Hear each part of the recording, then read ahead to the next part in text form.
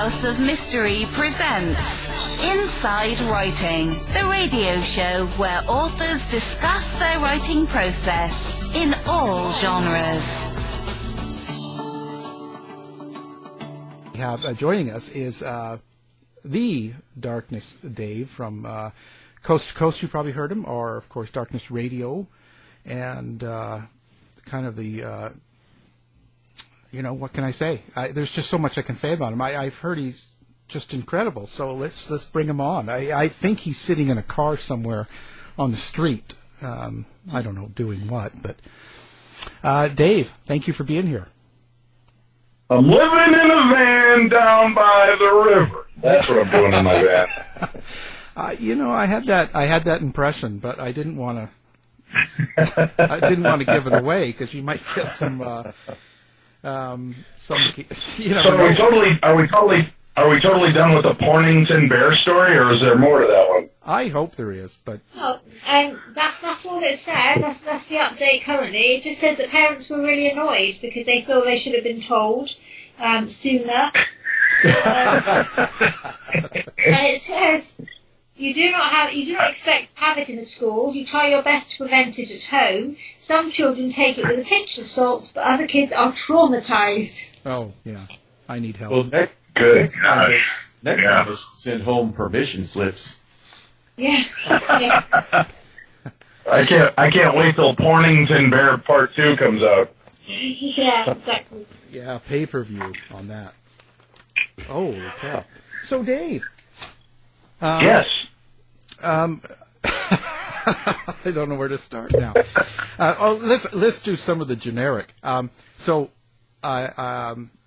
you have been doing the paranormal thing for over 10 years on radio and things. Who were your influences to get you going in paranormal? Well, I guess the paranormal's been kind of stalking me my whole life. I've had experiences with ghost after she passed when I was about 3 years old, 2.5, 3. I saw what I believe was a Bigfoot in Foley, Alabama, back in when I was about 10 years old. Then, UFOs over Trout Lake, Washington. It's just, I've had a really interesting life, and it's always been around me. And I had my mom and my aunt were, always reading and talking about those kind of books, and we'd watch documentaries and sightings and In Search of and unsolved mysteries. And that's, my mind was filled with that. I was fascinated by all the different stories. So that's kind of what spawned my interest in continuing to try to understand the paranormal. Alabama, that was probably Kevin. It wasn't a big Yeah. I hadn't shaved in quite a while. Yeah, that's, Hey, well, actually, but in the business itself of radio, was there anybody that you sort of thought was pretty incredible on air? Yeah, I grew up in Chicago in the 70s and 80s, and I had the opportunity to hear just some of the greatest radio hosts, from Wally Phillips and Roy Leonard on WGN. And Roy became a mentor of mine. He would actually allow me when I was a teenager to come in and sit in studio and watch him do his show and answer any questions. And he was fantastic. And then when I went off to college, I would call him and talk to him about the radio show I was hosting, and he would give me tips and hints and ideas. And he was just, he was amazing. And I grew up listening to the fantastic Larry Lujak in Chicago, and Steve Dahl and Gary Meyer and Jonathan Brandmeier. And I wanted to be a radio guy since I was probably 10 years old, and I used to sit in the garage with my buddy Rick, and we'd have that old black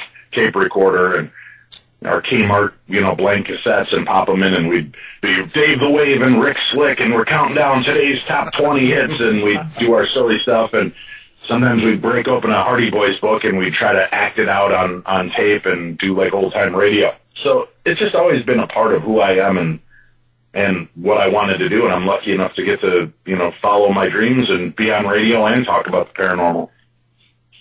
So what was your first experience actually doing a radio show? This actually, how I even got into radio was a little bit paranormal. I went to Winona State University, and it was my first time away from family, and I'd waited a few years after high school to go to college. And I just enjoyed hanging out at the house drinking with my buddies. And they kept encouraging me, you got to get off the couch and go have a life, Schrader. Go out and meet people, aside from your 4 roommates, go meet other people. So I went out one day, and there was this stunning blonde in short shorts and a ponytail. Thank you, 1980s. And I started following her across campus, and this is before stalking was creepy, and was following to see where she was heading off to, and she headed into the Performing Arts Center at Winona State University, and I said, oh, performing arts, I've done plays, this might be interesting, and I followed her in, and she started going up the stairs, so I followed her up the stairs. Did I mention short shorts? And we got up to the hallway, and she ducked into one of the rooms. And I walked up and looked at the room, and it said KQAL 89.5, your radio alternative. And then the sign next to it said, currently seeking hosts. Apply within. So I opened up the door, and I walked in looking for the blonde, thinking, wow, she works at a radio station. I might need a job here. And I walked in and met a bunch of great guys and gals, and the blonde was nowhere to be seen. And they had me all signed up, ready to start training, the following day. And then I asked the program director, Howard, hey, there was a blonde with a ponytail and short shorts that came in here just before me. And he kind of looked at me perplexed. He goes, I don't think so. And I said, well, I followed her in here. And I said, is there another door she could get out? And he goes, no, she would have had to go out through the actual production room, which is live right now, and she wouldn't have been able to do that. And I said, well, I swear I followed her in here, and she vanished. So this beautiful blonde in short shorts pulled me through the Performing Arts Center, and that was it. So I was smitten like a kitten, and I ended up in radio, and that's where I met Tim Dennis, my co-host and producer, and we stayed friends for the last 30 years, and decided he was working at a radio station that needed a fill-in spot on a Sunday night at 11 o'clock to midnight, and we started doing Darkness Radio on January 1st, 2006, and we've been at it ever since. Oh, that is incredible. So, yeah. Honestly, I know this is going to sound like a dweeby question, but do you think that was a spirit guide that was maybe like, hey, let me lead you to your destiny, and I know what you like, so you're going to follow? I don't know, but I'd certainly like to get in touch with my spirit guides more often, if that's the case. I don't know. It was the motivation and the kick in the britches I needed to get out the door and go find this, and I did, and there she was, and that's the radio, and so that was truly my first foray into radio. And it was a haunted radio station, of course, because it was on a college campus, the Performing Arts Center. And I think you're supposed to have, every college has to have a haunted performing arts center. So we did that and hung out and saw weird things at night. I'd be there. I did a late night shift on Sundays called Sunday Night Softly from 10 p.m. to 2 a.m. And I did all slow music by request. And I'd have all the lights down, kind of like Venus Flytrap from WKRP in Cincinnati. And it was it was awesome. And all of a sudden I'd see something move. And I'd go out and look, and there'd be nobody in the other room. And I'd get back in, and I'd see somebody walk past the window again. So I had those kind of experiences. So like I said, my life has kind of been embroiled in the paranormal, whether I wanted it to be or not. So from your early experiences, Dave, and from where you were when you set up the radio, how have your investigation techniques changed? Well, I don't use ghost bloods or virgin sacrifices anymore. It's just too hard to get it out of the carpet. I used to think we had to have all the expensive bells and whistles and everything you could possibly need. And I kind of gotten away from that. I believe in using more who I am to experience the moment. And, I use an audio recorder and a camera, and that's about it. And that's kind of where I'm at.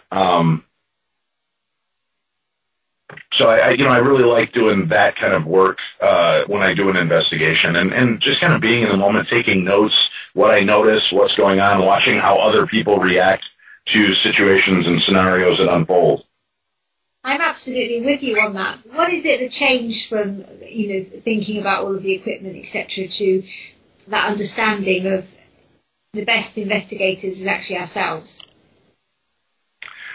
I think it was just realizing how many times I'd miss something, looking down at my equipment, and somebody would say, "Did you see that? Oh my God, a guy just walked right past us." And I was like, "Damn it, no, I was looking down. I was trying to turn on my K2 meter or, switch on the SB7, and I just wasn't in the moment. I wasn't paying attention." And I noticed that when I stopped focusing on the equipment and focusing more on the surroundings, I became part of more prominent issues and more prominent, moments with a lot of people. So I prefer. I'd rather walk away with the experience of having witnessed and seen something myself than having captured it on a camera without my eyes, because I'll question what I caught on camera constantly. If I see it unfold before my very eyes, I'll question it, but it's a lot more impactful to me. So I've noticed from things written about yourself on Darkness Radio, it talks about you having participated in hundreds of investigations. And what do you think is your preferred type of investigation? So how would you have been informed about the alleged haunting? Where might that place be? And what would you do to plan for an investigation? That's varied through the years as well. I used to like to know everything up front and go in, forewarned is forearmed. And I kind of stayed away from that now. I kind of like to not know a whole lot about, I just want to know it's haunted or reportedly haunted. I want to know where, how long it's been haunted. If there's any name or two, I don't need to know their backstory. If we know, hey, Josh is on, in the house and Abigail, that's all I really want. Because truthfully, I don't believe they're stuck in one room. If they're in the house, they can probably move about. And, they may get irritated with who's investigating that room anyway. Maybe they'll come to me if I'm calling them by name. And I've just kind of adjusted that way throughout the years just to make it as easy as I can and accessible as I can, and hopefully so the people around me could have a good experience as well. And it doesn't mean I don't use equipment. I like my SLS camera.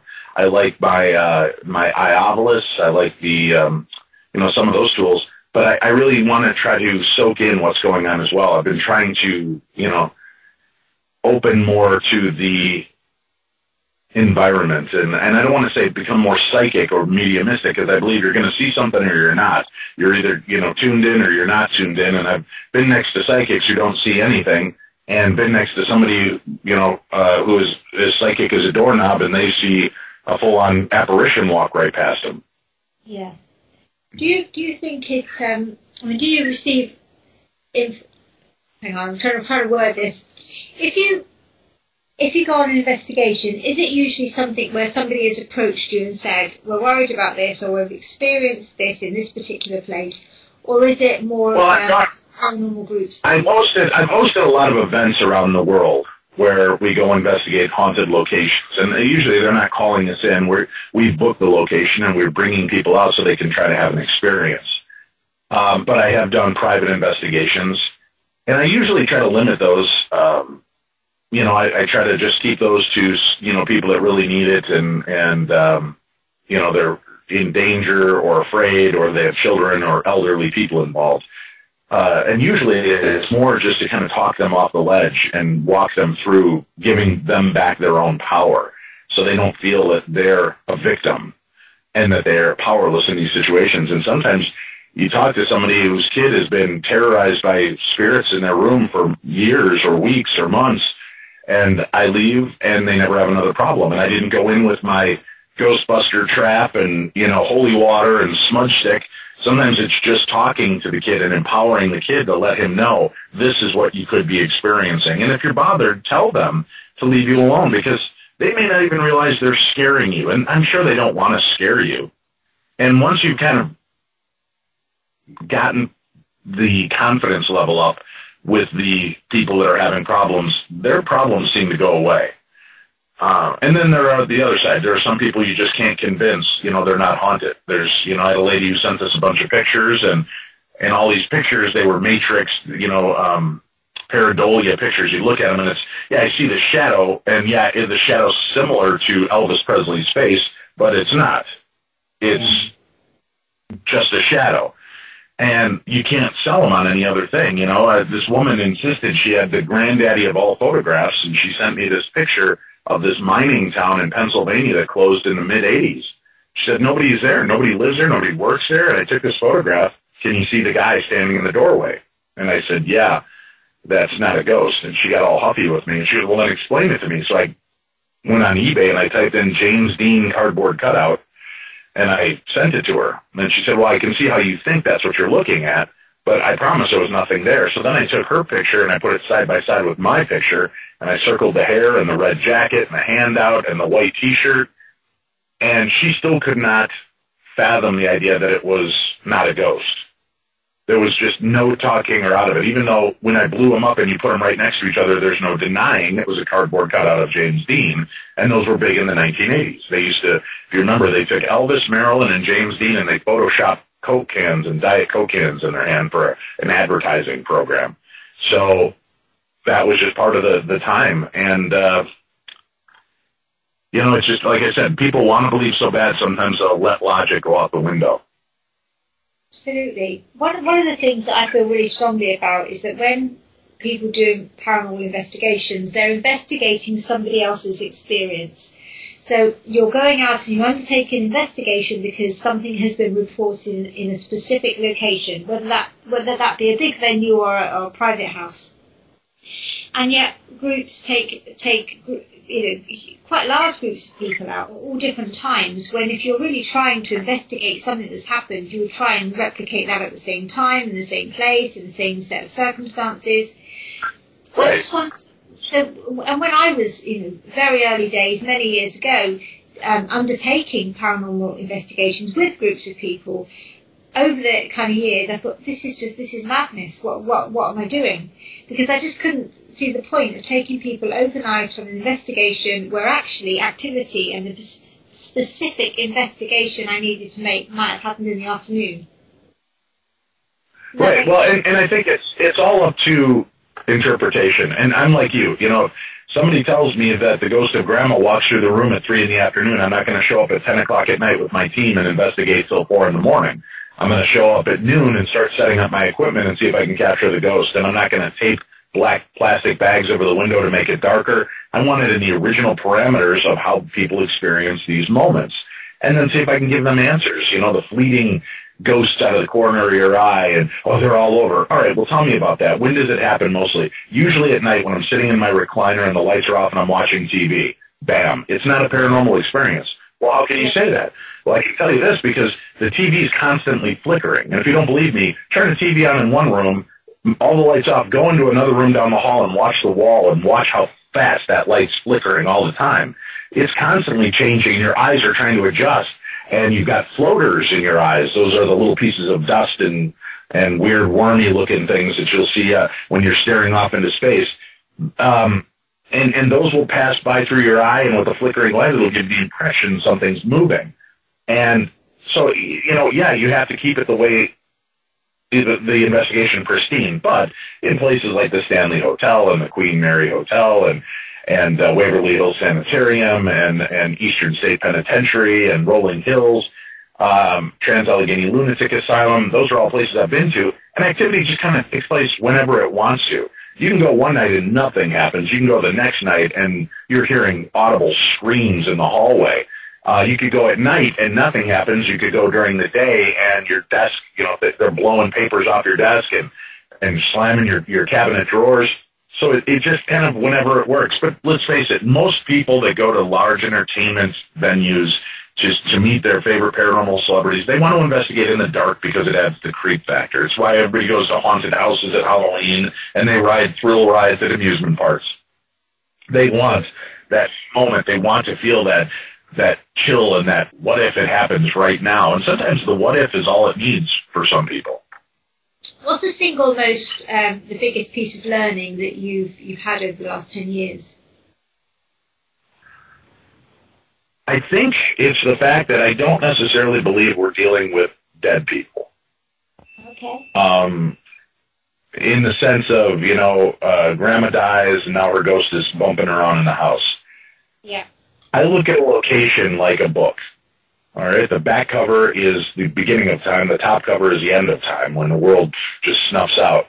In between all of those pages, that is the location. So where the Stanley Hotel resides has always existed. The hotel hasn't, but that property has. So that's the back cover. And then every layer, as they built up the hotel, and every year is another page. Every, day is a page, whatever you want to look at it as. And I think that just sometimes those pages get a little wet, and you can see the lettering in the pages behind them. And if you've ever gotten a page wet, you'll know what I mean. When you're reading a book, it'll kind of show through. And I think that that's more what we're dealing with. I think we're seeing echoes in time as opposed to real communicative spirits. But, Dave, what about this? I saw a ghost, and it saw me, and it ran the other way, and it communicated, and it... Well, right. But I think in most of those cases, like Waverly Hills I mention a lot, they were talking about how haunted it was back in the day, back when it was a fully functioning hospital. There were weird experiences, and nurses would see things and take off running, and they'll admit to that. Well, we're in there investigating. We round the corner, and there's this nurse, and she stops and sees us and turns and runs. Who was haunting who at that moment? If it's a ghost, why did it turn and run away from us? I think that in that moment it was a time slip, and they saw us, we saw them, and that therefore it became haunted. And I think what I've learned through the time is that time, as we know, is not linear. So people that think we're experiencing the past when we're dealing with a haunting are thinking too much in the box. We may be hearing ourselves haunting, the house. We may be hearing the next set of family that live in that house that's haunting it, because we're still in that same place, in that same spot. It's always there. It's just echoes that go through there from time to time, and you're able to hear them, see them, or witness them. Man, Dave, you have touched two of my favorite theories. And let me amend this one first. I'm with you, because I am a firm believer of universes on top of universes, multi-layer universes. And sometimes we're looking into the other universe. Sure. And they're, possibly seeing us. What was that movie Nicole Kidman played in it, where she thought, that's it. That's it. I mean, that movie sums it up perfectly. She thought she was being haunted, but it was a group of people performing a seance and, on the other side. Right. And so I'd like to... It's all relative to how you experience that, I think. Yeah, it's more physics, quantum physics, than it is really paranormal. Yep. But I'm glad you brought up the creep factor, because I want to run this by you. This is another theory that I believe in. How many people go to a location expecting a haunt, like you said, the rite of passage, Waverly Hills, Bobby Mackey's, Eastern, the penitentiary. How many people go there expecting an experience and actually create it themselves, be it imaginary or a thought form? Sure. I think that's probably most of it, and people can roll their eyes.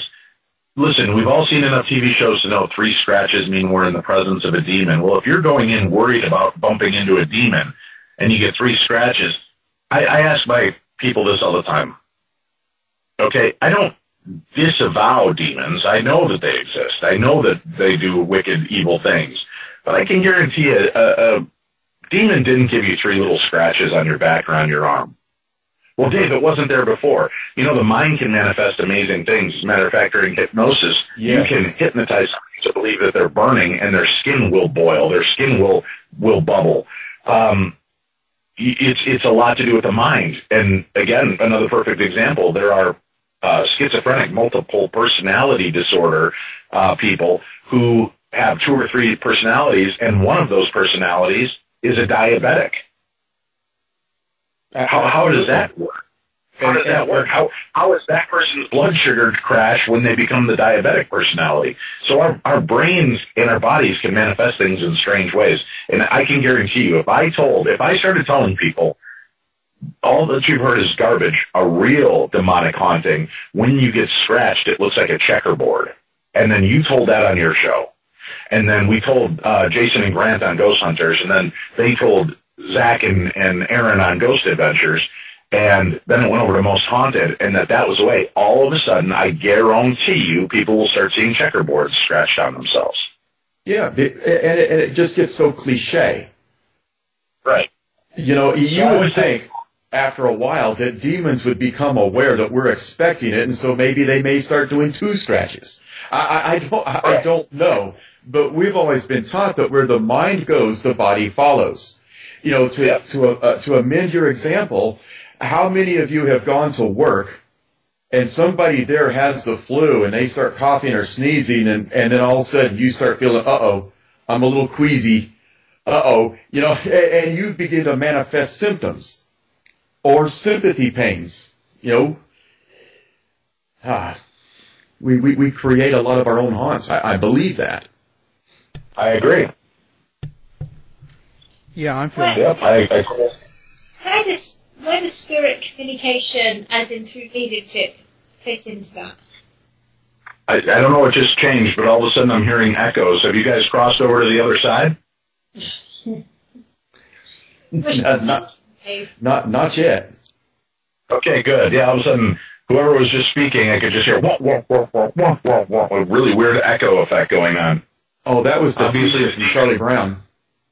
Yeah.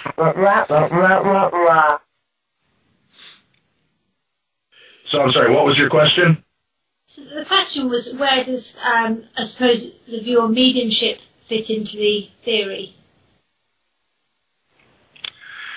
That's a great question. I think, in all honesty, that we are, for lack of a better term, we are a memory encased a hard drive. And all of our experiences stay with us in this kind of card catalog of energy, if you will. And we're now finding, and science is realizing, that there is a real thing called genetic memory. That's something you can pass down through your bloodline. And it only makes sense. So what you're experiencing, the memories you're having that you may think you're reincarnated or so, may just be echoes or memories through your DNA strand. And I think what really good mediums are capable of doing, which is no less impressive, I think it's amazing, but I think that they can access those card catalogs. And that's why the messages are so fragmented, because our memories are so fragmented. Well, but Dave, they told me something I would have never known. This, I never knew my great-grandmother had twin sons that passed away. Well, no, you didn't know that, but she knew that. And her blood is in your blood, and it's been passed through, so there's probably that echo memory resounding through your DNA. And it may just be a part of our personal Akashic records. It's the family lineage records that they're able to tap into. So are they truly talking to somebody who died and came back? Or are they talking to somebody who died, and now this is the memory download that's left of who they are? But a medium can still then access that information about other people not connected to them in any way, shape or form? Or would you say that they had been connected previously? Well, again, it could be that they were connected previously. It could be the fact that they're, I'm saying if they've got the ability to tap into this deal, they're probably getting seepage and leak over. It's like old TVs, if you remember before cable. The old TVs when you only had 4 or 5 channels, right? If you didn't tune it in properly, you'd get static and you'd get kind of bleed over from other channels, and you'd have to tune it properly. So I think once in a while they might just be getting bleed over from other people and other people's stories that are coming through. I don't know. I've got medium friends that say, yeah, that's probably what's going on. I've got other mediums that swear up and down they're talking to a dead person. And I have no way to disavow either side of that story. So it just, it is what it is. But I feel like if I'm going to go through the veil of time and space to come back to give Alan Warren a message, I'm not going to go, okay, here's a bouquet of roses. All right, so the medium knows that means I love you. And now I'm going to show myself fishing. because I'm trying to get through to him, I'm just going to say, hey, remember the time we went fishing? I'm going to be as concise as I can be. I don't know why there are these flicker moments, and I think that's why a lot of them is they're tapping into the memories. They're tapping into what is a dormant part of who we are. How about this theory, though, Dave? That a medium operates... I hate it already. I hate it. Don't even say it. I'm just kidding. Go ahead. Oh, you had me sweating there for a minute. How about a medium can operate like a radio frequency? Now, we were just talking about multiple existence all at once, and perhaps a medium operates differently and has that frequency that is able to actually reach into the other side and speak to the dead, because perhaps the dead are simply energy themselves living in an energy existence. And that very well could be. We have no way to narrow that band, but I feel like the messages are so basic and bland, and I'm pretty sure that if you guys were told I was the greatest medium that ever lived, I could probably take each one of you in a separate room and do a reading that was pretty much just a carbon copy of the other reading, just slightly adjust it, and it would make sense to each one of you. Yes. And I think if I did that enough, I could be very proficient at it. And I think that if that's the fact, that's why a lot of mediums don't want you to record. And they don't want to videotape it, because they don't want you putting it up on YouTube, and then they go, hey, well, you know what? I went and I saw ABC Medium as well. They gave me the same damn message. So I've seen some mediums do amazing things. I've seen them pull information that I just don't understand how they ever got to that. So I'm not poo-pooing the idea of mediums. I've seen them do some stuff. I've seen some fantastic mediums. Michael and Marty Perry from spiritart.com are two of the best. Mark Anthony, the psychic lawyer, he's fantastic. So I've had the opportunities to talk to some of these people that can make these connections. But again, what is it they're really connecting with?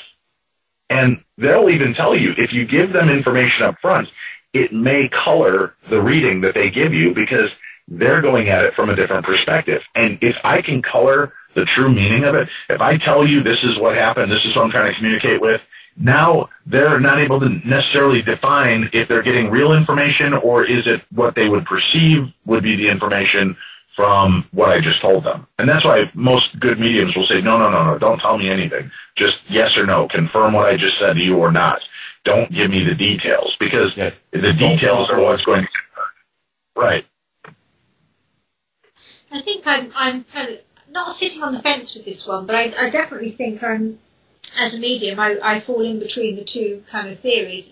I don't know why and how I get the information I do, and I certainly wouldn't say it's through this or this means. So, I think the theory is a good one, that we are linking into past memories of people, or past experiences, different times, parallel worlds. I get all that, and I think that's possible. I have knowledge of my spirit guide, but I still wouldn't say that I could absolutely, hand on heart, 100% say I get information from dead people. I get information, and I pass that information over, but where that's from and who that's filtered through, I don't know. And here's what I will tell you, and I think that's fantastic, and I love that you're admitting that you can't guarantee me where you get the information, but the fact is you're getting information that is powerful and good. And here's part of where my journey has changed too. My mom passed away a little over a year ago, and we were very close. She was my best friend. She was my biggest advocate, and we were both fascinated by the paranormal. And 2 days before she passed, I said, you're going to come back and let me know there's something there, Mom, right? And she said, I will. And it's been over a year, and I have never gotten a message. I've never had a dream about her. I've never heard 3 knocks on the ceiling to let me know that she loves me. There's nothing that's come through. And I have to stay away from most of the mediums that I know because they knew her personally.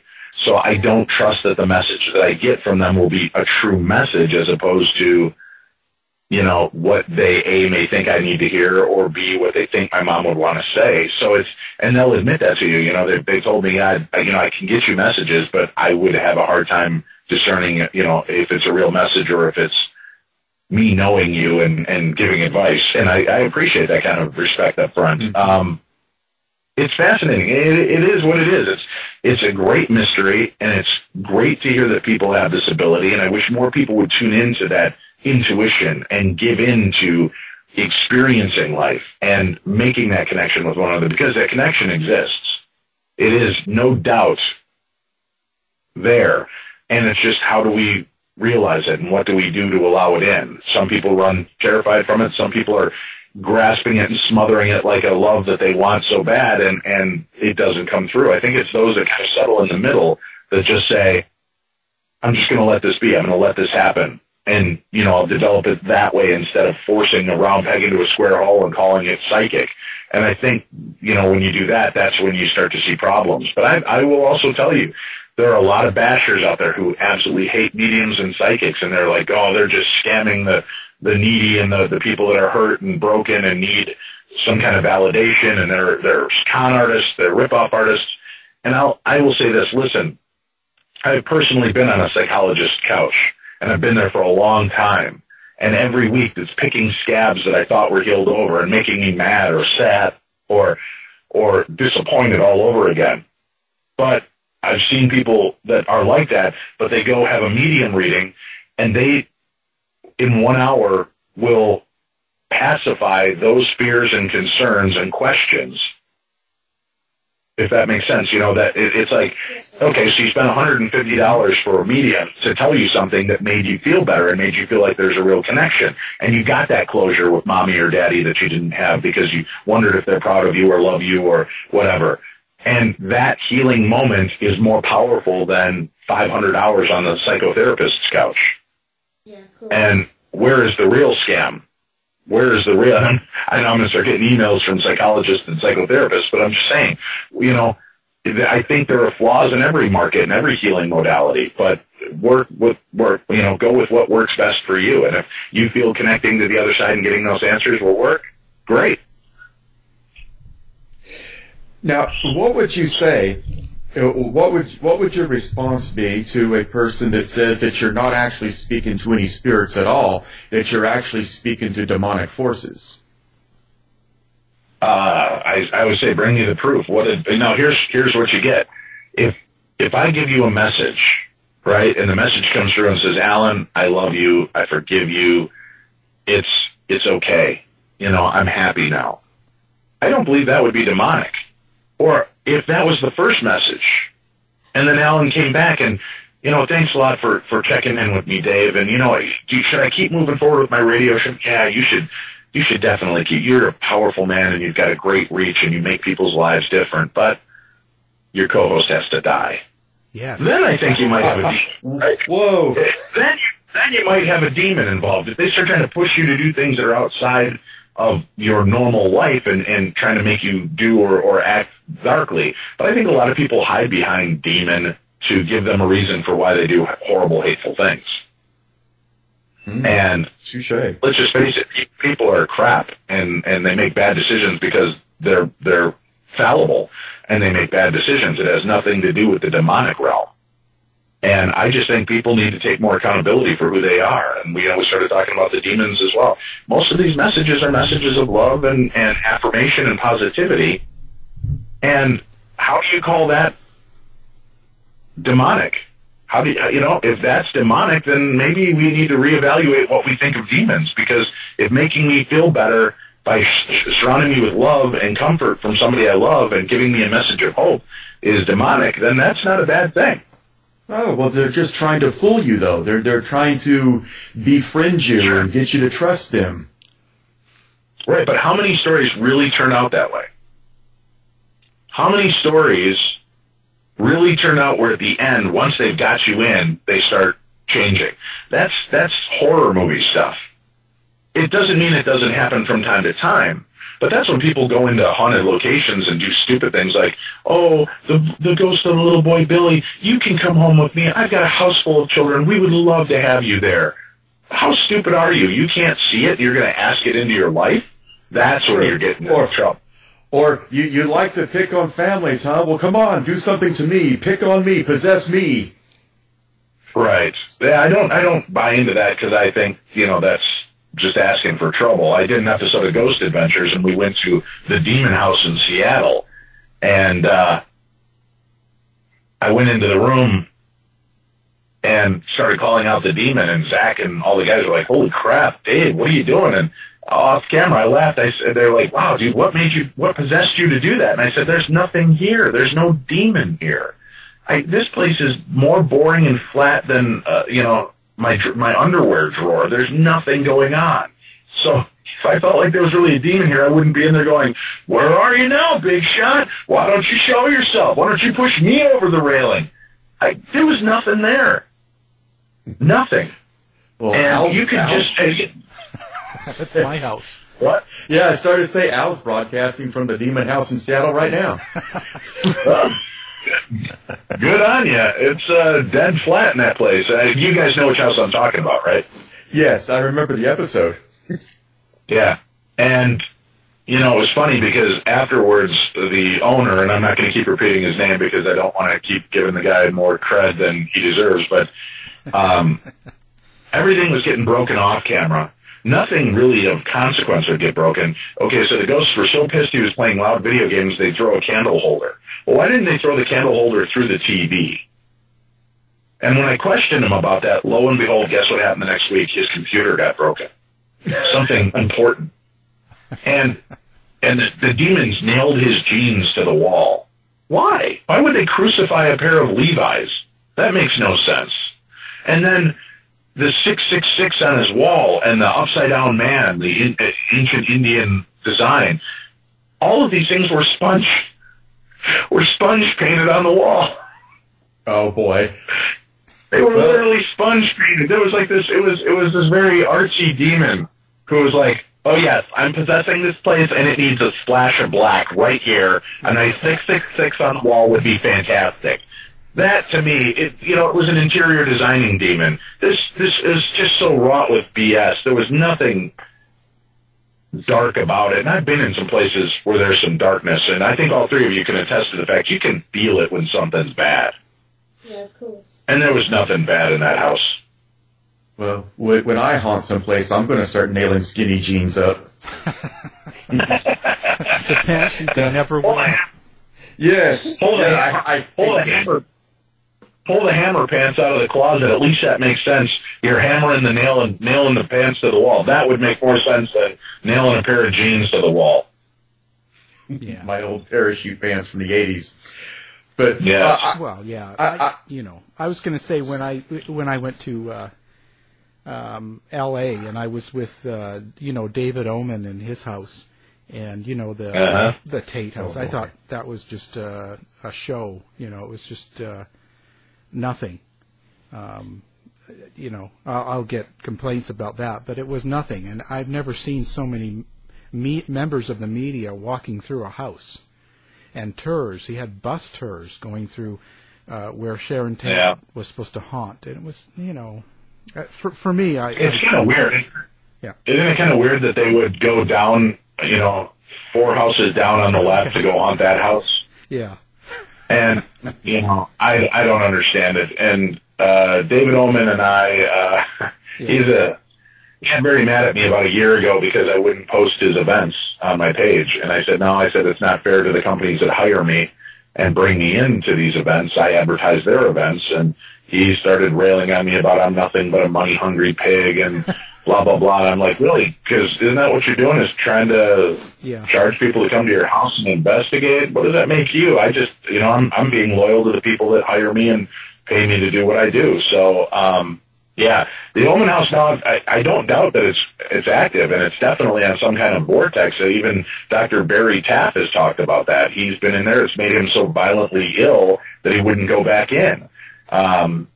It's a crazy place. But again, where is the activity coming from? Yeah. Is it from the land, because it is rich in all this like magnetite and granite and all that crap, or is it the person living there? Is it David Oman's demons that are haunting that place?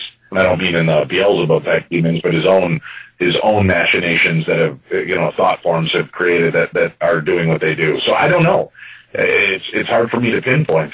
Well, my problem with it was that when he invited me there, and I was there, had an hour, there was at least 20 other press agents and people there. Plus, there was a woman taking a tour of about 15 people through the house.